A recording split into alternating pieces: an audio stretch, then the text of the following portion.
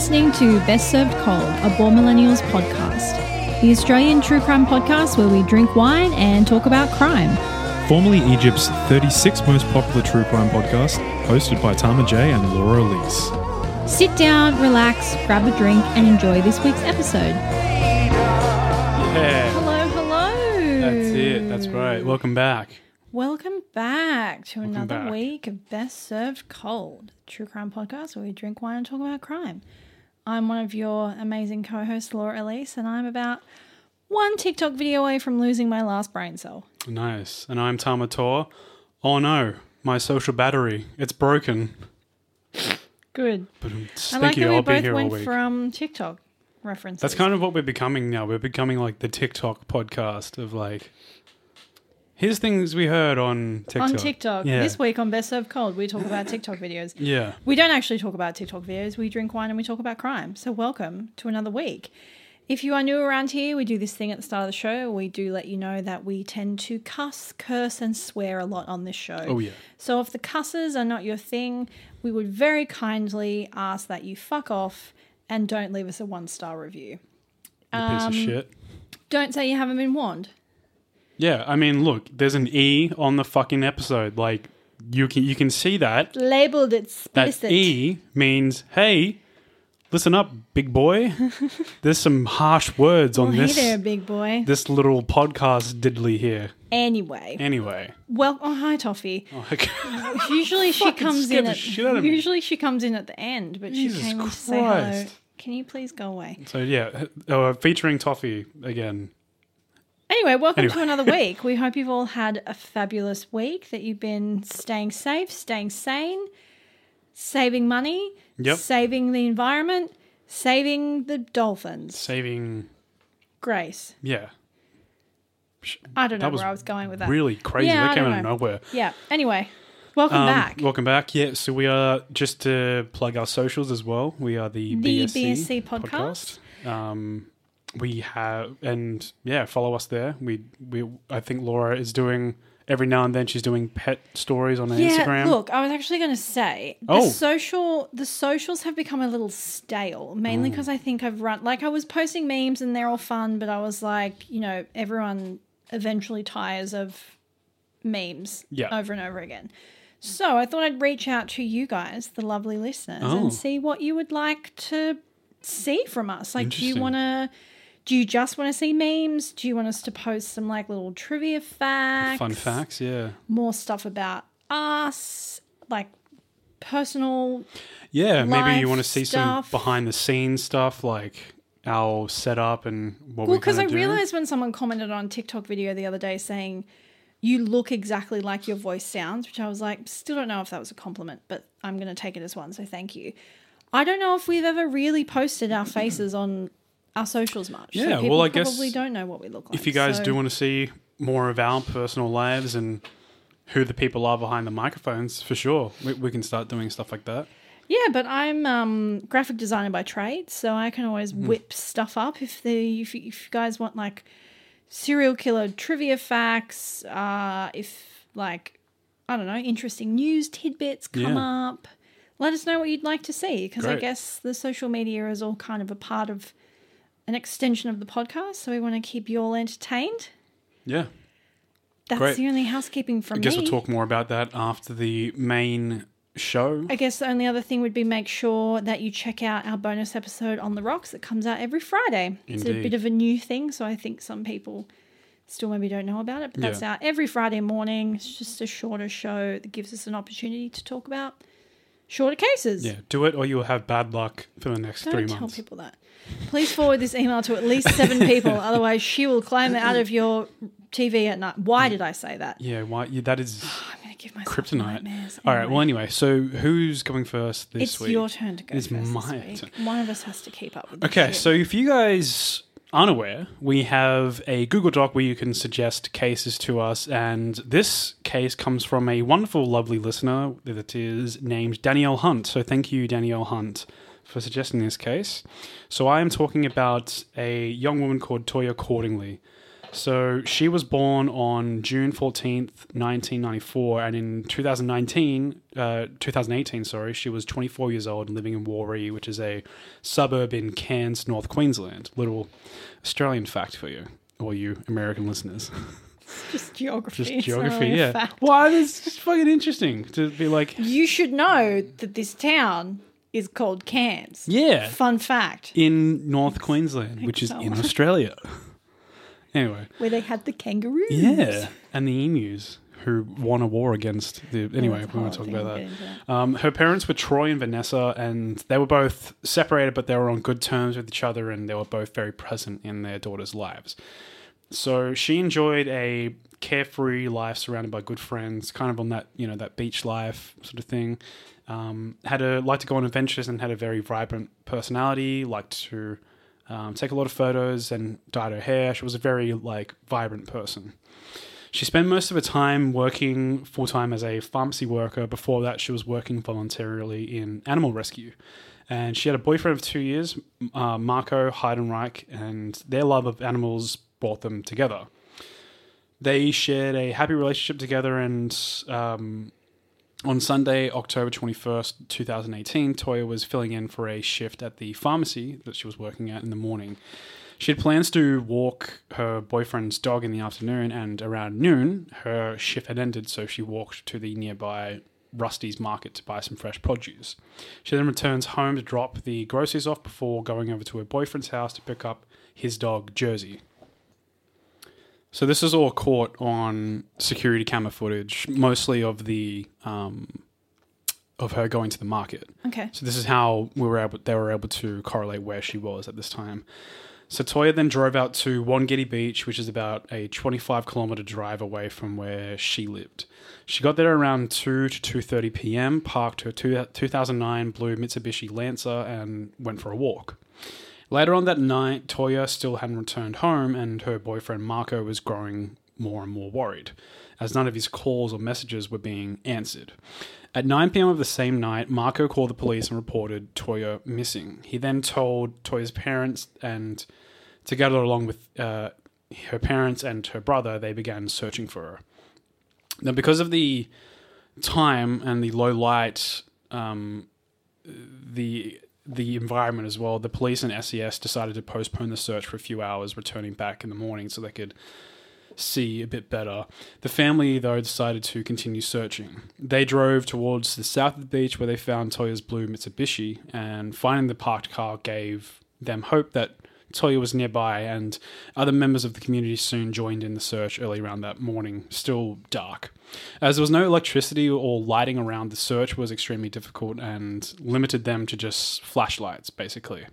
Eventually, they came onto Marco's dog, Jersey, the dog that Toya had been walking, and they found the dog was unharmed, though he was tied to a tree with a rope that was held so tight that he didn't have room to sit down or lie down comfortably.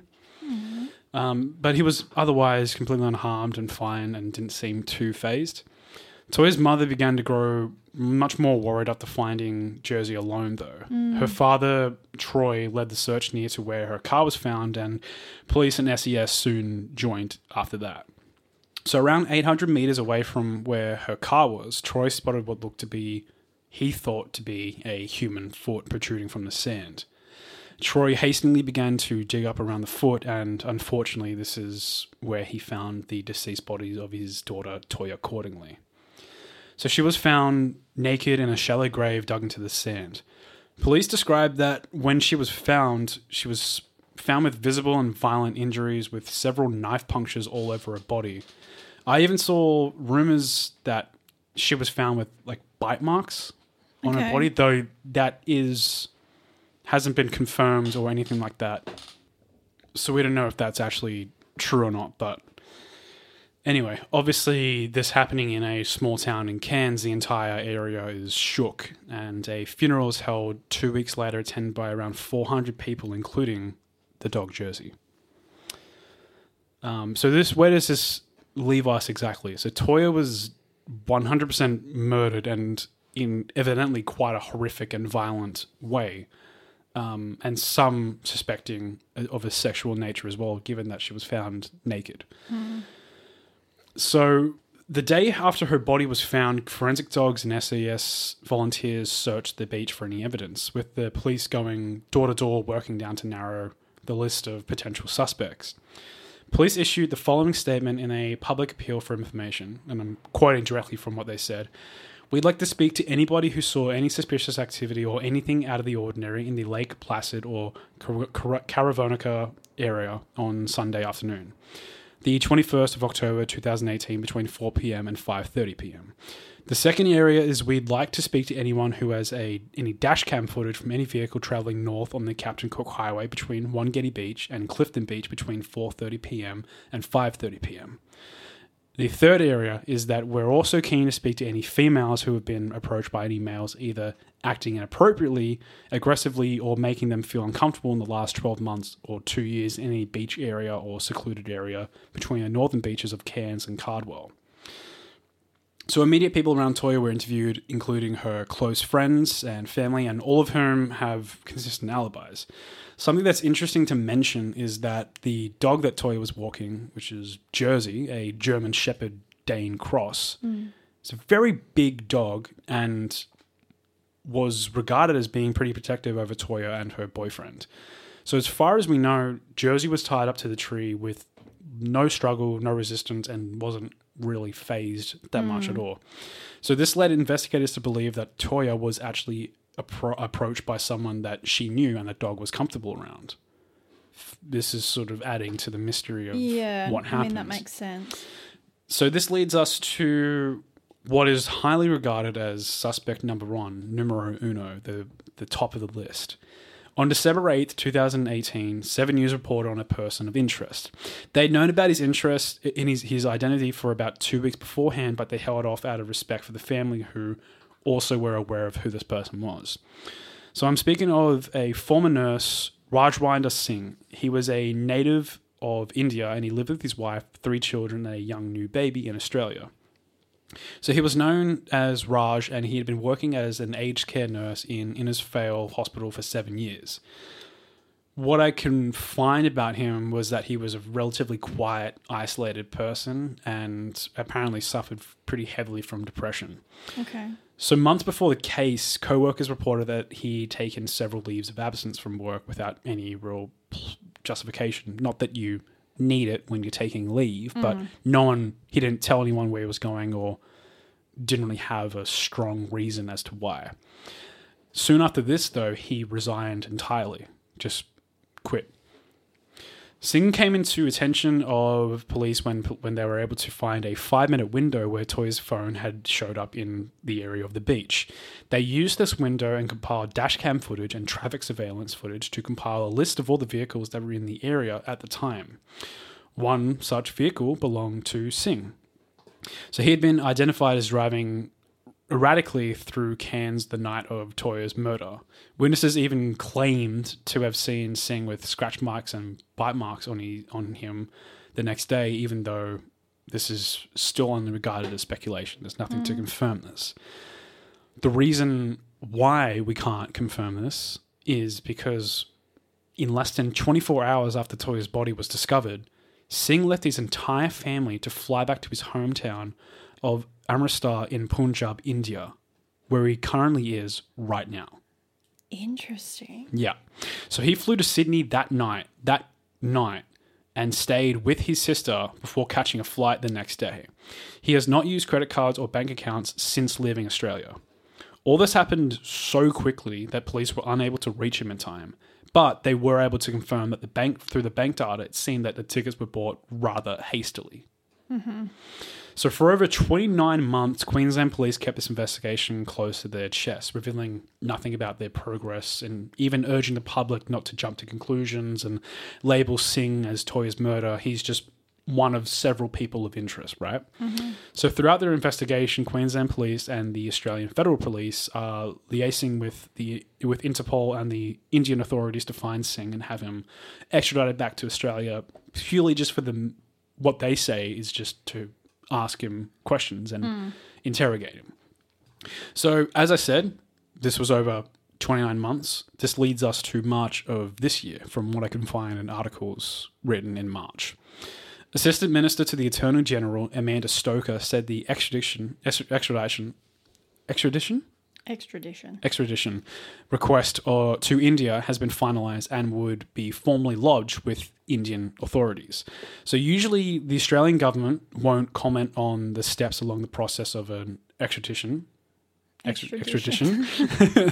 So they won't talk about the steps of it, but given the shock that this made to the community and the general attention around the case, they felt an exception should be made. Mm-hmm. So the next step after this is to formally lodge the request with India. According to the North Queensland MP Warren Entsch, the time it's taken for this extradition order to be made is due to India requiring a lot of evidence for them to even really consider it. Okay. So they had to make sure they had everything as correct as could be, perfectly as straightforward as can be, and as much as they can, because they only really have one good shot at doing this. So this is a direct quote from the North Queensland MP.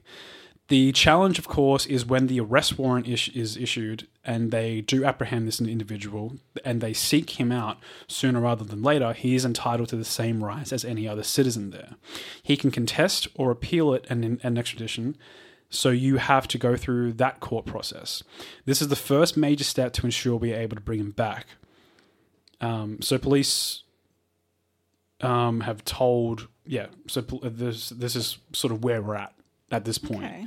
So I haven't seen any further updates or anything really telling of what's happened with this. If it's taken this long to just compile the evidence against him and get him back, it's still going to take a while to even...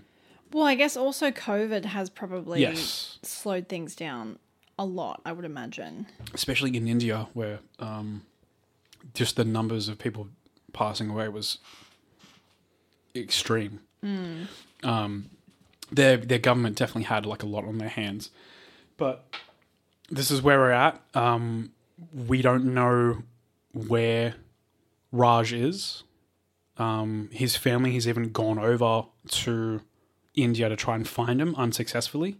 And family members in Australia have donated their blood for DNA analysis to try and narrow down if he was the suspect for it. They don't believe that he could be responsible for something like this. But when have we ever known a family member to be like, yeah, I always thought he was going to kill someone? You know what I mean? Well, it's also kind of interesting because, why would you flee? You have a job, a wife, 3 children, and a newborn baby. And you leave all of them. Within 24 hours of people finding the body and you're in this community, you back to Punjab.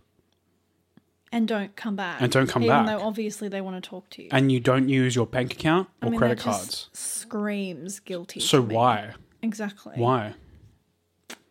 There you go. Yeah. That definitely gives me guilty vibes. So given that he was a nurse and worked in aged care and, Toya was a pharmacist, I couldn't actually find anywhere that said here's a direct correlation between them. But it's not a far stretch to say, they could have known each other. Of course.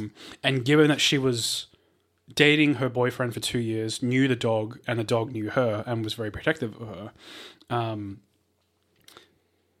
and what it seems like is she either tied him up and then talked to someone else, or it's unsure. So if it was tied up with someone else, it had to have been someone else apart that the dog knew. Yeah. There's no way that a random stranger was able to tie this dog up, basically. Yeah, it definitely kind of looks like it leads to someone she knew. Yeah.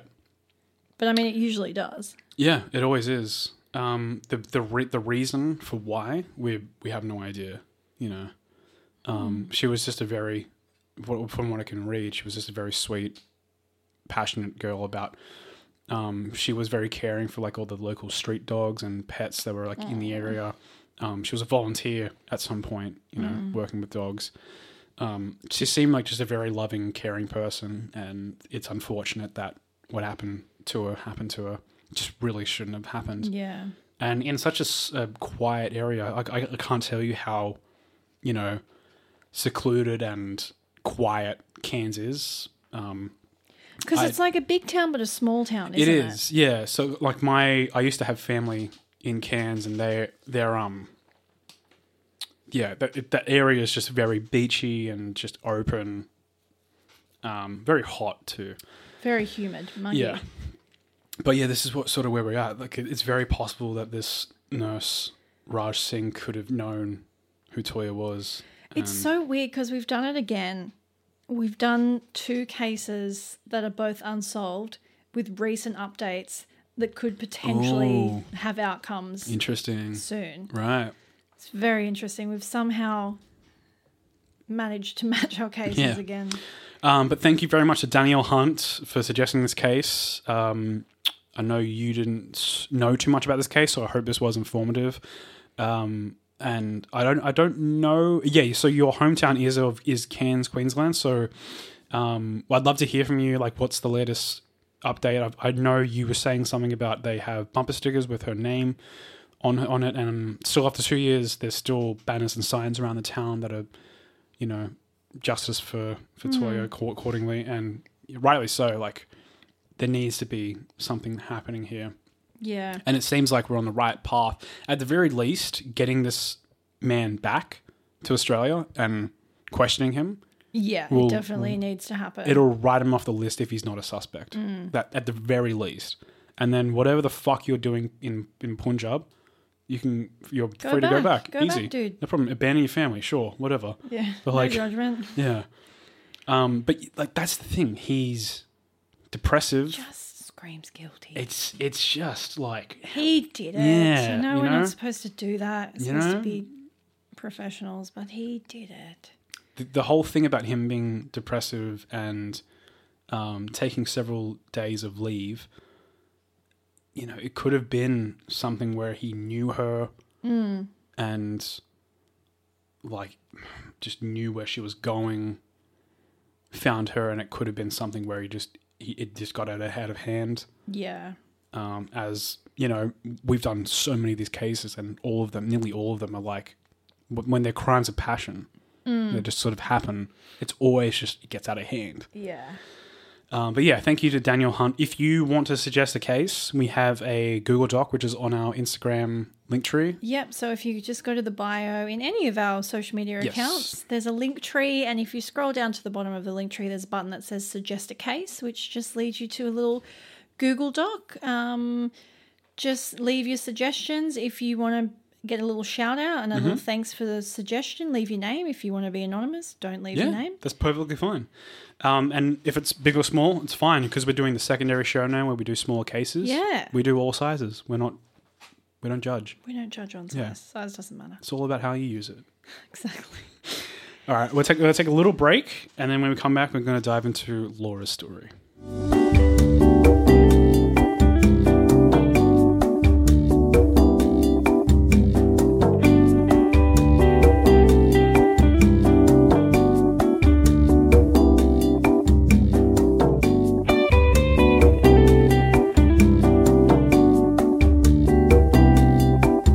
Okay, welcome back. We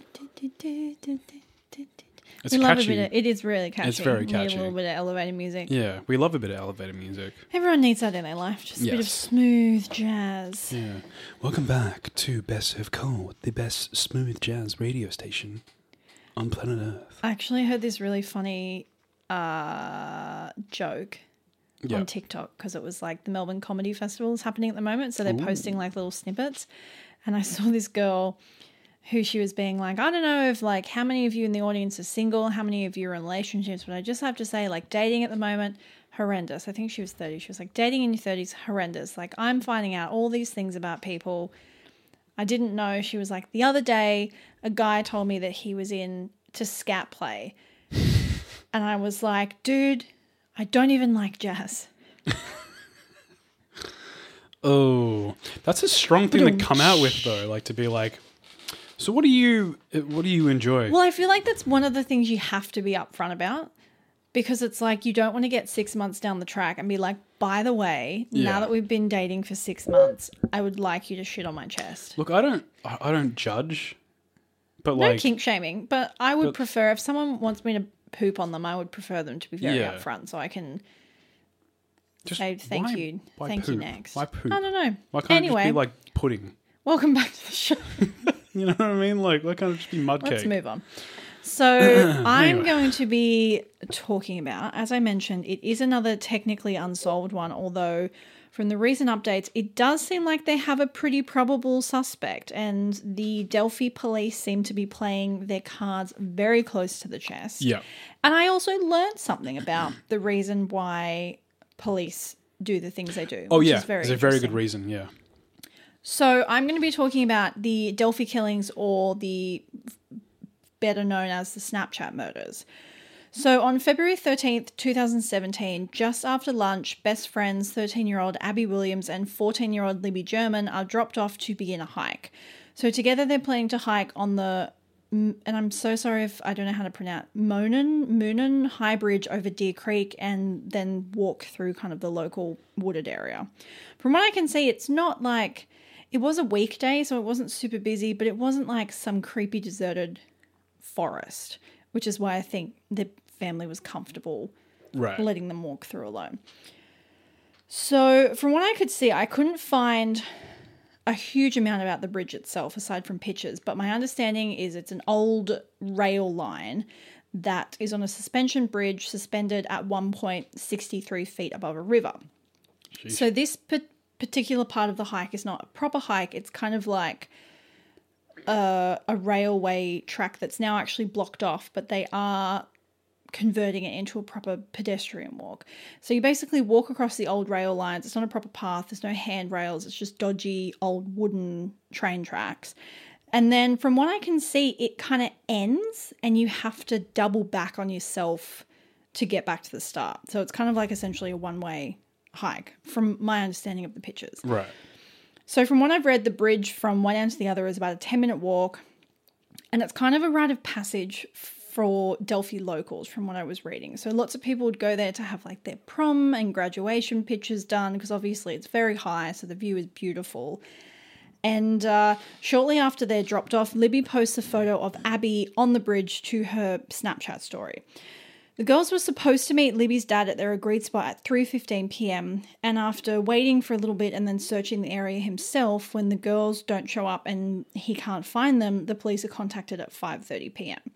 So due to their age, the authorities are very quick to arrive and begin a thorough search of the immediate area. Not initially suspecting foul play, they believe it's more likely the girls have wandered off, maybe one of them has fallen and injured themselves and they can't get to the spot they agreed to meet at.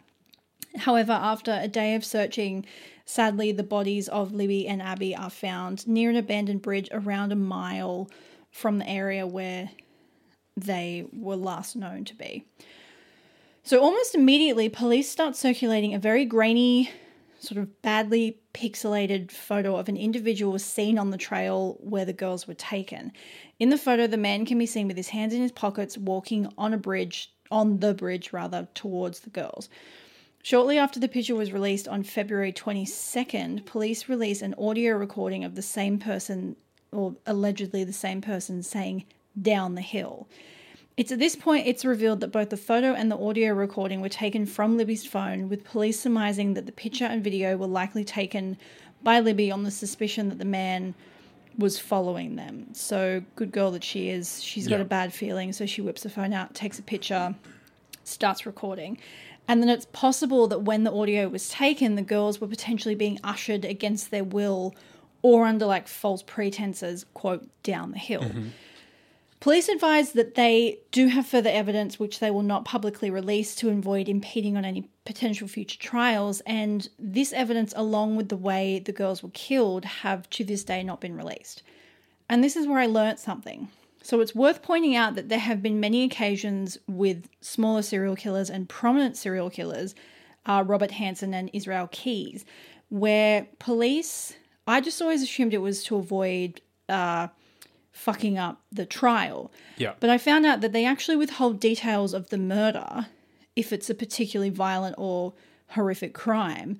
So it can be used as kind of a carrot to get a confession from the suspects if they have families. So it's like, if you tell us what you did, we won't release to the public what you did, and your family won't have to live in shame knowing that you did really horrible things to these people. I didn't know that. So I learned that today.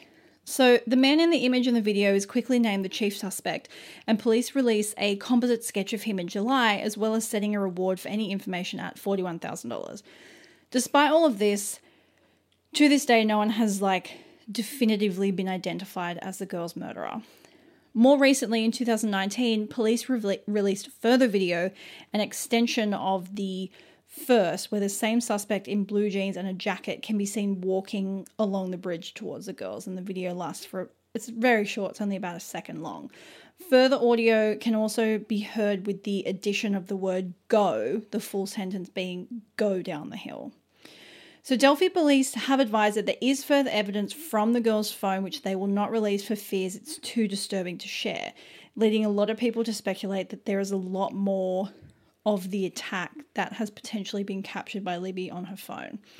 An updated sketch is also released, quite different from the first. And when I say quite different, it's like they look like two different people. And then the police came out and said that the original sketch is now considered a secondary sketch. And so a lot of people have been like, so do you mean there were two people involved? I can't really... I think what it means is there's a primary sketch, which they're using to be like, this is what he looks like. He might look like the secondary one. Yeah, but they literally look like two different people. Yeah.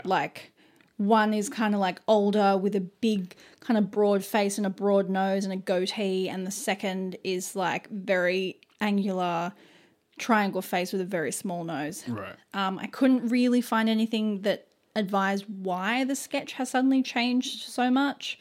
But police tell the public that their suspect looks youthful but could in actual fact be aged anywhere between 18 to 40, which is super not helpful. Not helpful. Police also reveal on the day of the murders, a vehicle was left abandoned between noon and 5 p.m. just off a highway in Delphi, and police are still seeking to identify the owner of the vehicle. So as is the case with a lot of these unsolved cases, the internet has done a lot of sleuthing.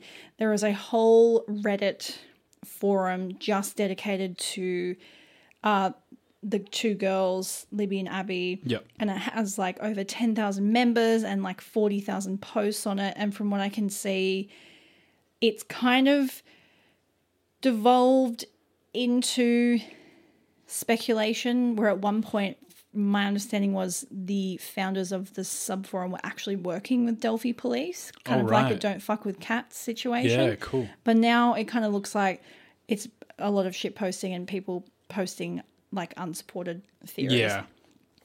Which I hate that. Just if you know something or you have a theory, label it as such. Don't be like, so my dad heard that this thing happened. And a lot of people who are obviously original members of this forum, when new people come and post shit, they're like, don't, what evidence do you have to support that theory? Exactly, yeah. Shut up, let the police do their jobs. You need to back it up. Otherwise, you fuck things up for police doing their jobs.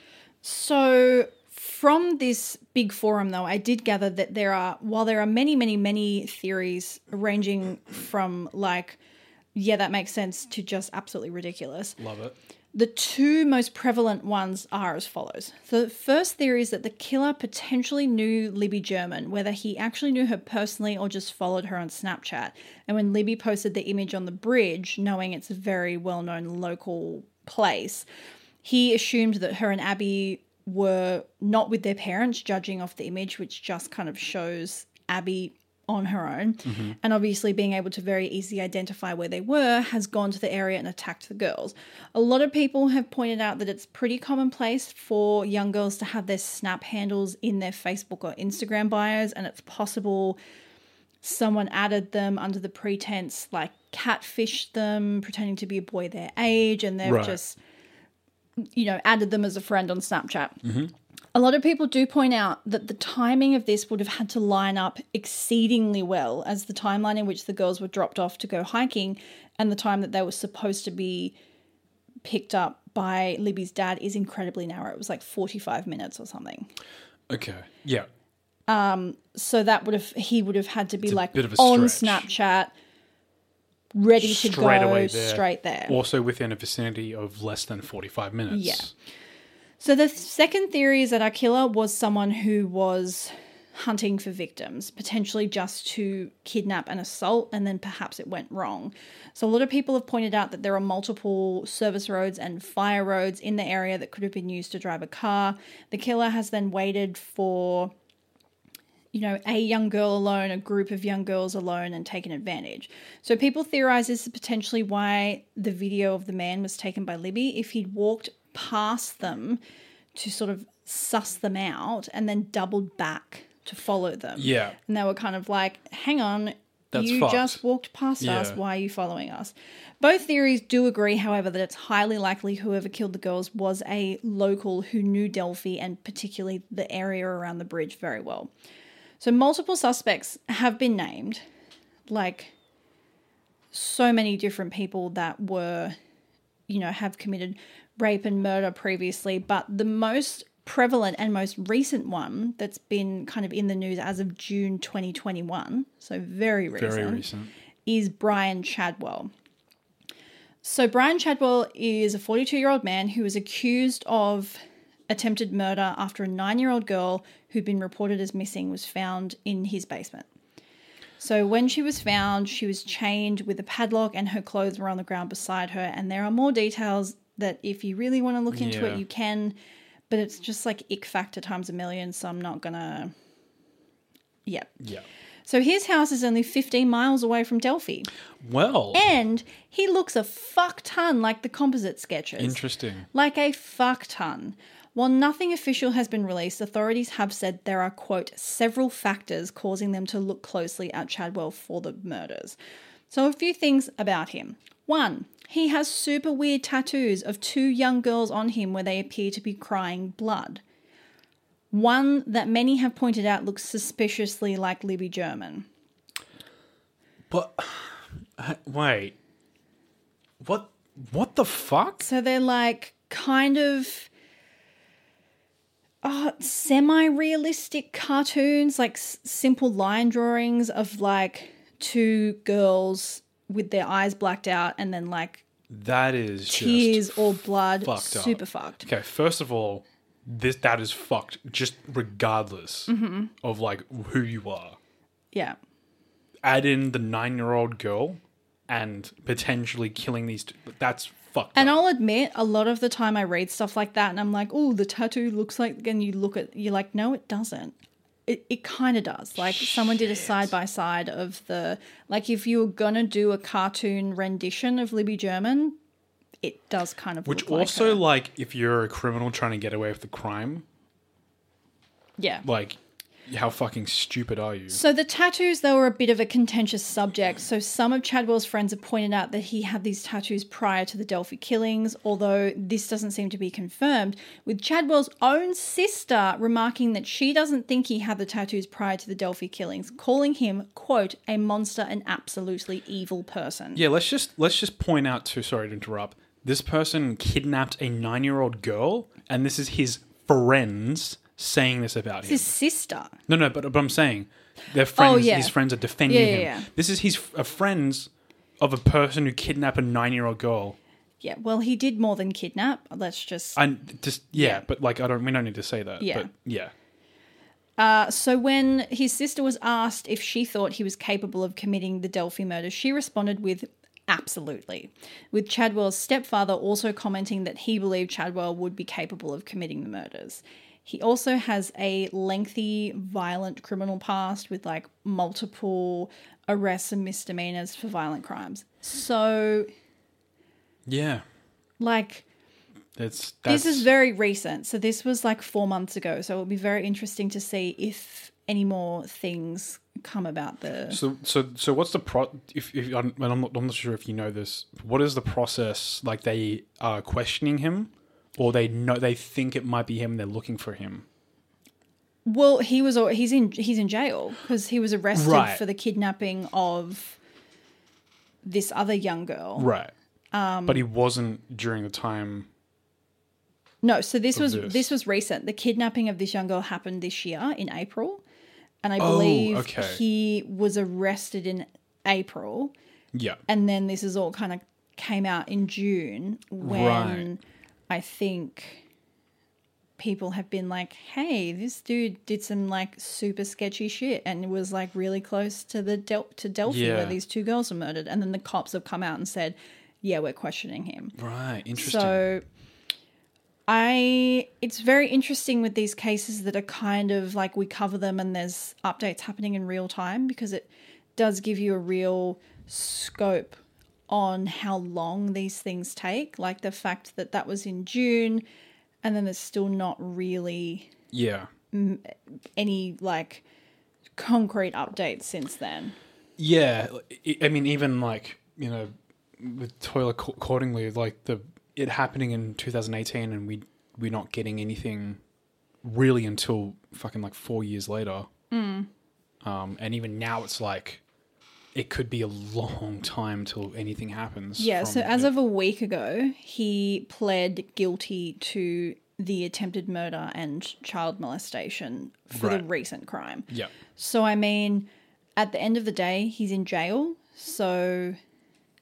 But I think what everyone wants, especially the families of the victims... Oh, of course. They want be like, closure. I want to know that it is him. Yeah, and I guess he's in jail and he gets additional charges for doing what he did. Well, in like a really also kind of like fucked up way, the fact that he's in jail almost gives the cops leverage to be like, you know, we can knock some years off your sentence or whatever. Do you know what I mean? Like the fact that he's already in jail gives them a bit more leverage to kind of potentially get him to, if he did commit the Delphi murders, but... It's very interesting. Yeah. If they, I mean, I'm sure they could find some sort of DNA evidence that would link him. That'd be like worst case scenario. They don't have nothing that connects him, and they need like something to him to confess or something like that. But yeah, the side by side images of both the tattoo and him with the composite sketch are, you're like, bro, like, bro. That's you. Yeah, there was also some other weird stuff which I didn't think was really worth mentioning because it is kind of a lot of speculation, but he has really weird Facebook posts that are still publicly available, I'm pretty sure, or at least the screenshots are. He also had a super weird TikTok account that's been deleted since his arrest in April. Interesting. But he posted some weird shit on his TikTok account that I believe I'm sure the videos have been downloaded and archived somewhere. Of course, yeah. The actual account has been deleted as of today. But yeah, just like super fucking weird dude. Yeah. Super weird dude. If there was going to be someone who would be responsible for that what's interesting, well, not so much interesting, but what is different about this person is attacking a group of people, or a pair rather. You know, oftentimes, especially when there's people like this who are seeking out younger victims, who tend to be, you know, for predators tend to be more easily accessible for them. Yeah. It's interesting that he chose a pair to target. Because typically they'll target people that are by themselves. A pair is a very off-putting thing to people. I mean, you can tell from the many, many photos available of this guy because he loved to post photos of himself on Facebook. He's quite a jacked guy. Right. Okay. Like he's very fit, I guess is the word. Yeah. So probably thought he was more than able to do what he could do to him. Yeah, but the side-by-side of the tattoos is really creepy. I don't like it. Yeah. It makes me very uncomfortable. That's fucked up if it is him and he decided to gloat about it and got a tattoo. Laura's showing me trying the photos to show now. you. Oh, yeah. No, he looks like he looks... But don't the tattoos both look like the up. two girls? Like exactly like the two girls. It's really creepy. That is fucked. It's really creepy. No, and the side by side of the sketches as well. Looks exactly like him. Yeah. It's again where I'm like, don't want to speculate, but like he fucking did it. Jeez, that is terrifying. Yeah, I'm not going to post it on the socials Yeah. because it's super creepy. But if you are someone who is interested in the macabre, just Google image search Brian Chadwell tattoo side by side and it will come up. Yeah.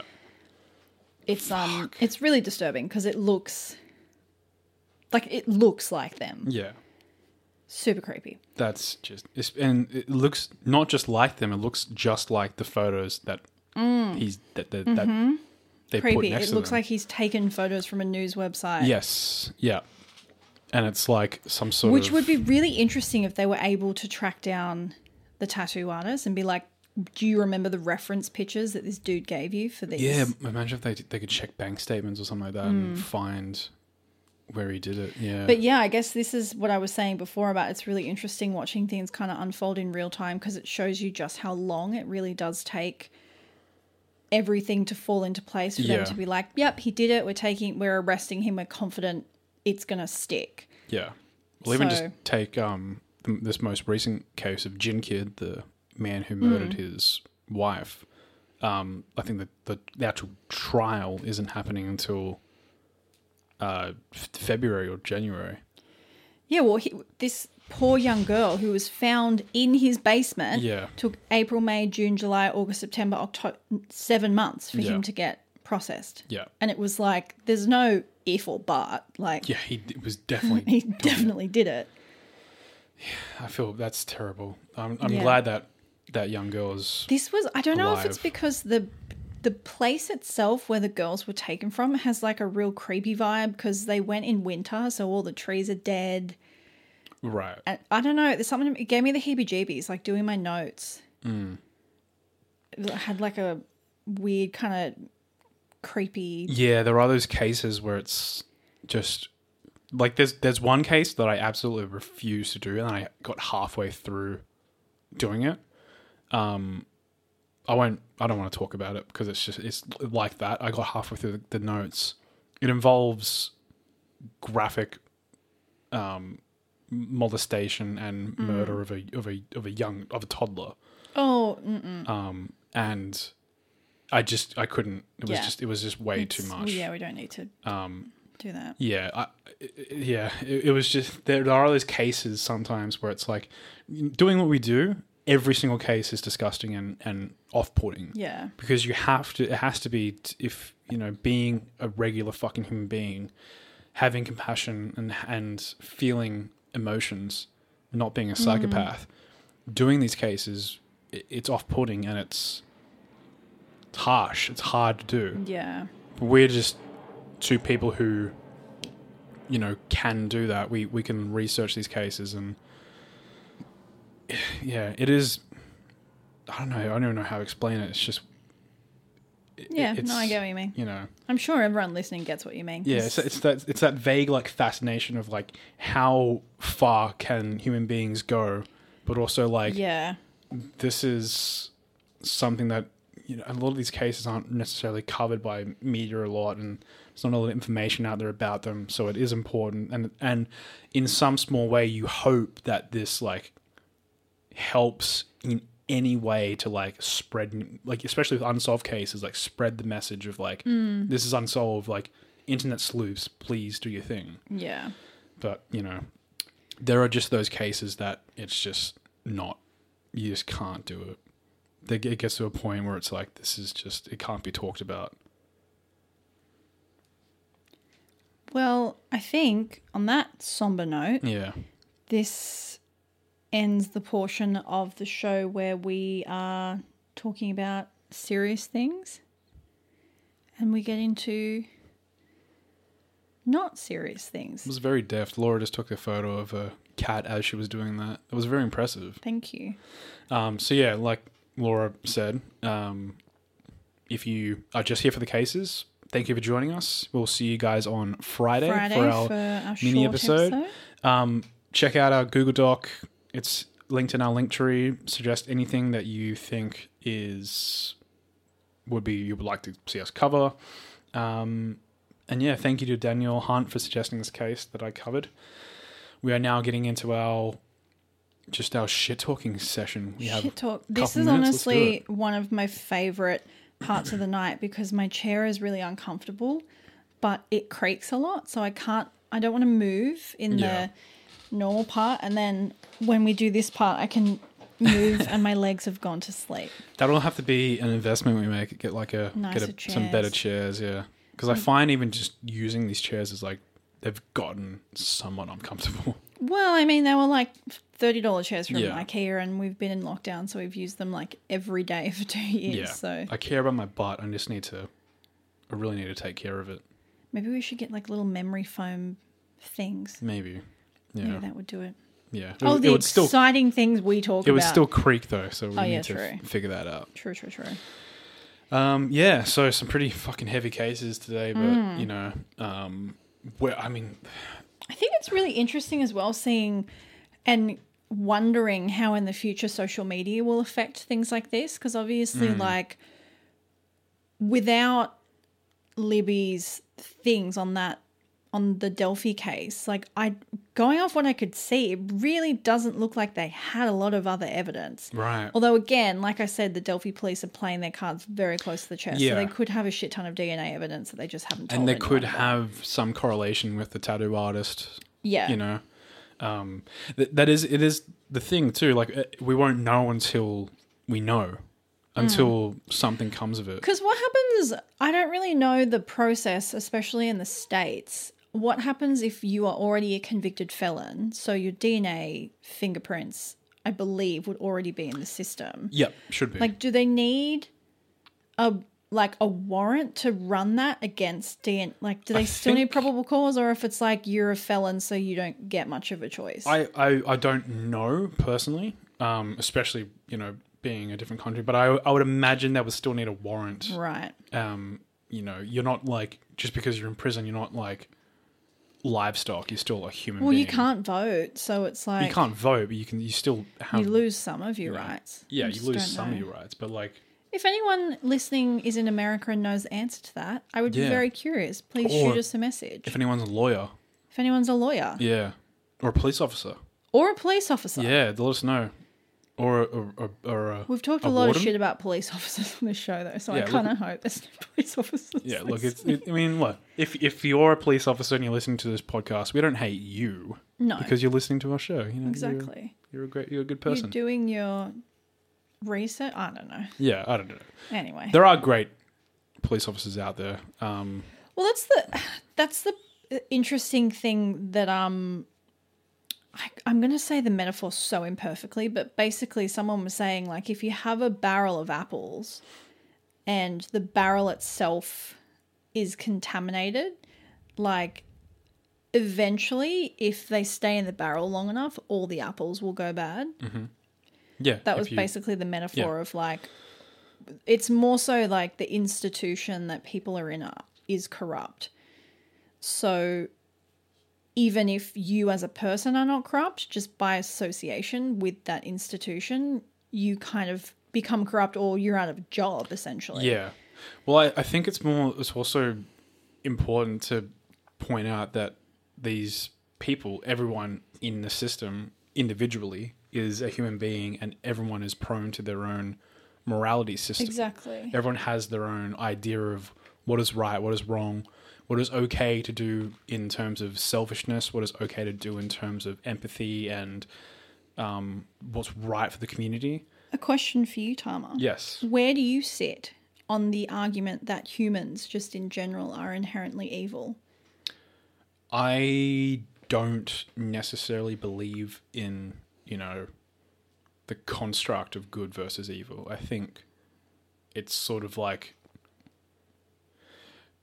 a glass of water that you fill up or empty depending on where you are in your life. Someone can fill it up for you, someone can empty it for you, you can fill it up yourself, you can empty it yourself, but throughout your entire life it fluctuates, changes, and there's nothing to say that someone who has a full glass can't empty it. There's nothing to say that someone who's done a terrible thing can't rectify themselves. Yeah, so that was sort of like, therein lies the question.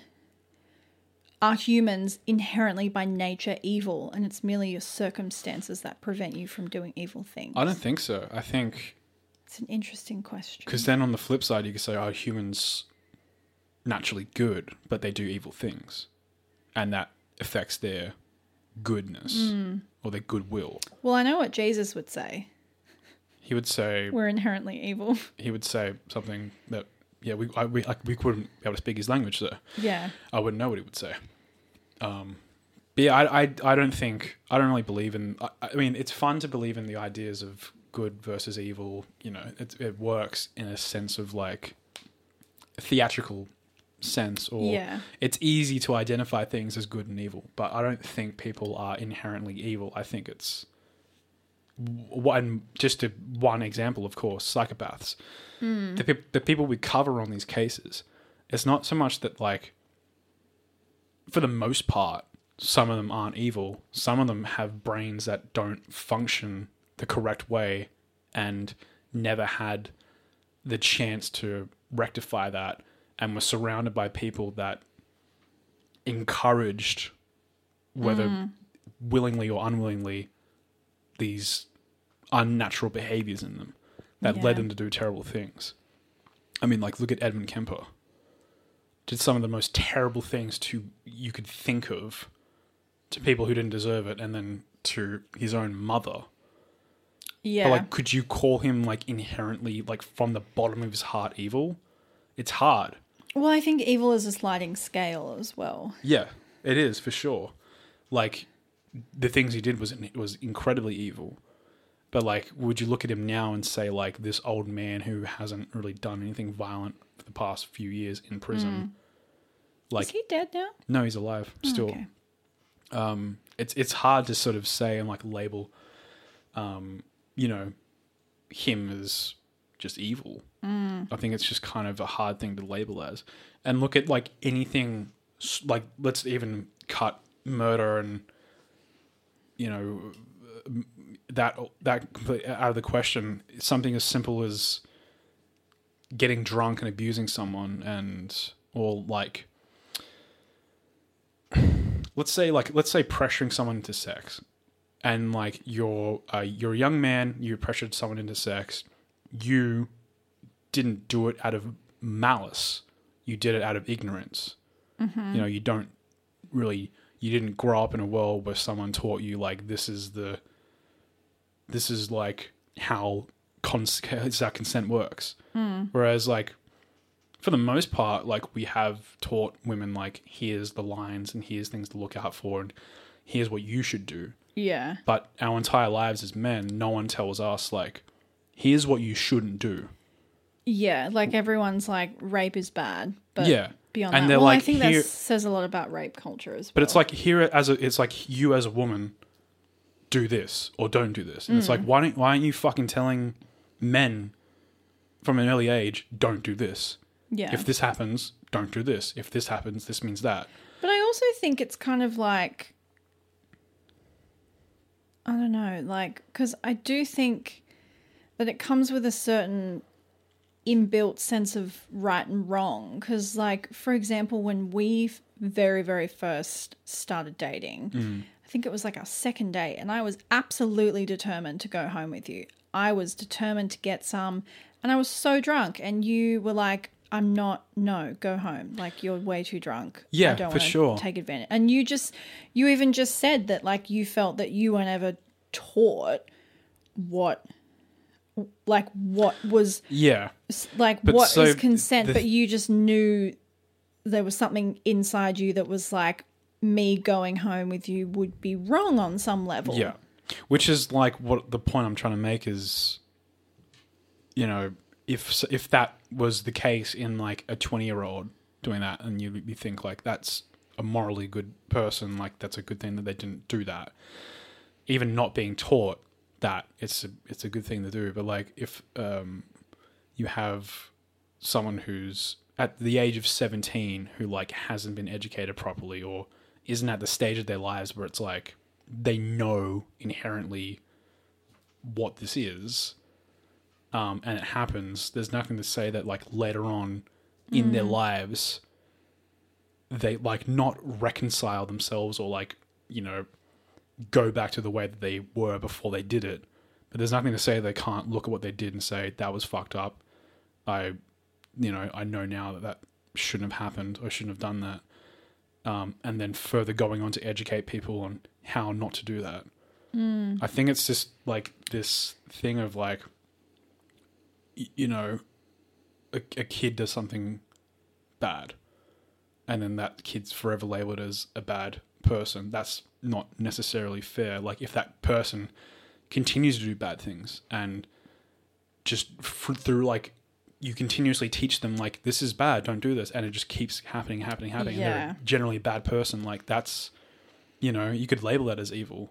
Well, I just look at it like we've always been told it's nature versus nurture. Yes. But I honestly think it's a combination of both. Like I do, my genuine belief is that there are some people who are like a little bit rotten in the core. Oh, of course. Yeah. Genuinely. Yeah. But obviously you have people who've come from really horrific childhoods who grow up to do amazing things and vice versa. Yeah. So I think it's a little bit of both. So I would say like not all humans are inherently evil. Like I think maybe we all have, not evil. I mean, I think it's also to do with intelligence. Because obviously like you wouldn't look at a dog and be like, that dog is evil. It's just like, it's a dog. It's cruising. It's just doing its instincts. But I think when you factor in a certain degree of intelligence, like there's a knowing of right and wrong that kind of seeds all of your behaviors. For sure. I mean, look at the billionaires of our world. You know, look at not Elon Musk. Look at Jeffrey Bezos. And look at Mark Zuckerberg. People who grew up regular. Yeah, like Jeffrey Bezos isn't like sitting in his house being like, yeah, it's a good thing I don't pay Amazon. So these people grew up as regular people who went through the trenches as a regular human being trying to make something happen. And then through hard work or whatever you want to fucking call it, it happened and they're successful and they're rich and they're billionaires and they look down on the people who are in the same situation as they once were in. Yeah. And treat them like cattle. Well, I guess it would be interesting to find an example of someone who is a billionaire from genuine like rags to riches, because both Mark Zuckerberg and Jeffrey Bezos had incredibly affluent families. Like Mark Zuckerberg was at Harvard when he started Facebook. Like that's not like it's community college. But it's still, you come from somewhere where it's like this. You're not. Well, yeah, you've definitely risen up the levels. You're not wiping your ass with fucking gold. Paper. But it would be very interesting to know what degree your affluence has on your J.K. view of Rowling? the world. She's probably a terrible example because she's got some pretty shitty opinions. Well, that's what I mean. Like, who went through like a terrible experience, was like nearly homeless, and then got and became extremely very, successful, very rich. extremely rich, and has just really, seemingly lost all empathy for anyone. Yeah, it's fucked up. It's crazy that like this is. There must be studies on it. It has to be, yeah. Like, how do you go from such a humble start, you know, and then find success, and then not look around at the people around you and say, like, you know, life is pure. We should do good things. It's hard. And then you have people on the flip side who just like have had terrible things happen to them their entire lives. Nothing's pan out. And they're some of the nicest fucking people you'll ever meet in your life. Yeah. It's crazy. Human nature is such a weird, I could obscure talk about this thing. for ages. Yeah. I get really in my head, and I'll start slowly imploding from the inside out. Which I think is to talk about this. That's kind of why I think people have a fascination with, you know, the classic serial killer stories of the 70s and 60s. You know, like how did Marilyn Manson convince several people to carry out murders for him? How did Charles Manson, not Marilyn Manson, although fuck Marilyn Manson because he's also a terrible person, but how did Charles Manson convince people to, you know, do what they did? Yeah, it's very wild. Yeah. We could talk about this for hours, but it is very late for us. Yes. So I feel like it's going to very quickly devolve into semi-intelligent conversation to just us being like human good, but human bad. Make fire with rock. Bad? No. I make decision good, yes. Morally corrupt, We no? just start speaking like Yoda. That's when you know the show's over. Yeah. But thank you for joining us for another week. Gang. If you would like to discuss your internal existential crisis about the inherent evil of humanity, feel free to shoot us a message. Yes. I genuinely love talking about this shit, so feel free to chew my ear off. I will not hold it against you. Code word for the week. Let's say... Literally, the only word that came to my brain was poopy. I think we did that one already, didn't we? Did we? I think I need to go we to did bed. Spoopy or something like that. I've just had this really in-depth conversation. My brain's like, poopy. Anyway, code word for the week's poopy. Poopy, okay, right. Because that's how my brain feels at the moment. It You feels literally poopy. were like, our brains are about to shut down, and then mine fucking just happened. You watched it happen in real time. You've just witnessed a live mind Shut down resetting of itself. my brain. Yeah. Anyway, code word is poopy. Thank you for joining us for another week. Yep. Don't forget to check On the Rocks out. It comes out on Friday. Yep. If you're feeling generous, we would love it if you would share the episode, leave us a review, tell your mum, tell your dog, tell your aunt, tell your uncle, tell your anyone that neighbour. will listen to the show. Tell your 'Cause- barista. Tell your barista. Baristas are cool people. Be kind to service workers. Be kind to retail workers. We're all just trying to make it through life after the panini. So just be kind to people. After the what? The panini. Have you not heard that joke? No. Okay, Where anyway. people just use any word but pandemic. Right. I've heard like the panna cotta, the panini, pancetta. The pud. Get with the times, Grandpa. Oh, sorry. Sorry, Gen Z. Anyway. All right, anyway, let's We're wrap all this just shit trying to up. get through life after the pancetta. Yeah. So just be kind to people. After the panna cotta. Yeah. Yeah. You know, life post Pajero is going to be tough for everyone. And I'm all out of PA words. Anyway, check us out on socials at the BSC Podcast, and we'll catch you on Friday. Bye. Bye.